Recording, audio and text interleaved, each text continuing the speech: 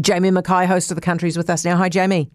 G'day, Heather. 2 for 126 in the cricket. And as far as the energy crisis goes, nothing a bit of Indonesian coal won't fix. Are we going to win this? Are we going to win the cricket?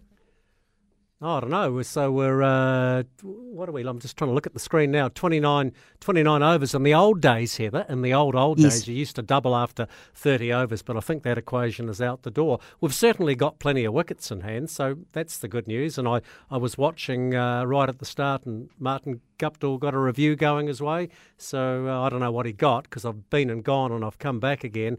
But we'll take 2 for 126 or 7. If anybody can do it, this squad can do it. Now, I think this is fascinating, right? So estimated 1 in every 3 mouthfuls of food that we eat is the result of bee pollination. Yeah, and bees are responsible for 2/3 of all the pollination on planet Earth. They're such great little workers. They're wonderful creatures, aren't they? And September, unsurprisingly, Heather, is Bee Aware Month, and we had Karen Koss, the Chief Executive of Apiculture New Zealand, on our show today, and just some things we can do to help these great little workers. We can plant bee-friendly plants each season. We can choose plants, and this was news to me, you can choose plants with single flowers because they're easier for the bees to feed from. Here's a good one for you, Heather.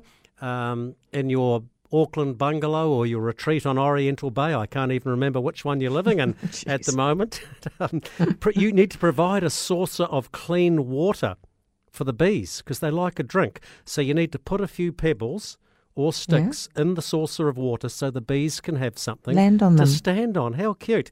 Avoid using pesticides in your garden, especially during September, and take a break. And we can all do this. Take a break from lawn mowing. Don't mow so often and let the clover flowers grow. I've got fake grass.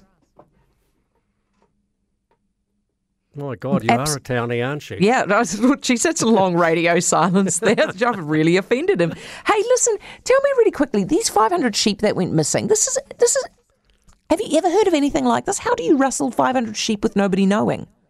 Well, it might be more. It could be up to 800. Jeez. Well, you run a professional outfit, you know, because we have these portable and mobile tailing yards, or docking as North Islanders would call them. So run some of those into the corner of a paddock where there's a roadside gateway where no one's looking. Get some good dogs, preferably heading dogs rather than huntaways in the middle of the night. Round them up, chase them up into the truck. It'll be a truck and trailer unit if you're talking that many. Yeah. And look out, Heather, when you're at the farmers market on Saturday morning, be careful you're not buying some of the stuff. And I don't want to cast a slur on farmers markets, but I did hear Ian McKelvey, who knows a thing or two about farming, talking about this. When you get only a small number stolen, it's probably for home kill or for home use. Larger number would typically be sold at places like a Saturday's farmers market or to an unsuspecting butchery. But concerned about that one. It was also highly unlikely that if it was large numbers like we're talking about now, they would be sent straight to a meatworks. They wouldn't get away with that. So what they do is they basically keep them till they're old enough to slaughter, keep them on the farm, and then they would be, in inverted commas, legally sold at sale yards, probably, or the meatworks. And the stock rustling happened on the property of Maury Leyland, who's a former high-flying executive with Fonterra, and a partner's John Penno. He's the guy behind Synlait. So they knew they were going after some reasonably high-profile people, but they're fighting back. And my understanding is the police have some leads, and I hope they get the mongrels who stole them. Yeah, too right. Jamie, thank you for that. Jamie Mackay, host of The Country.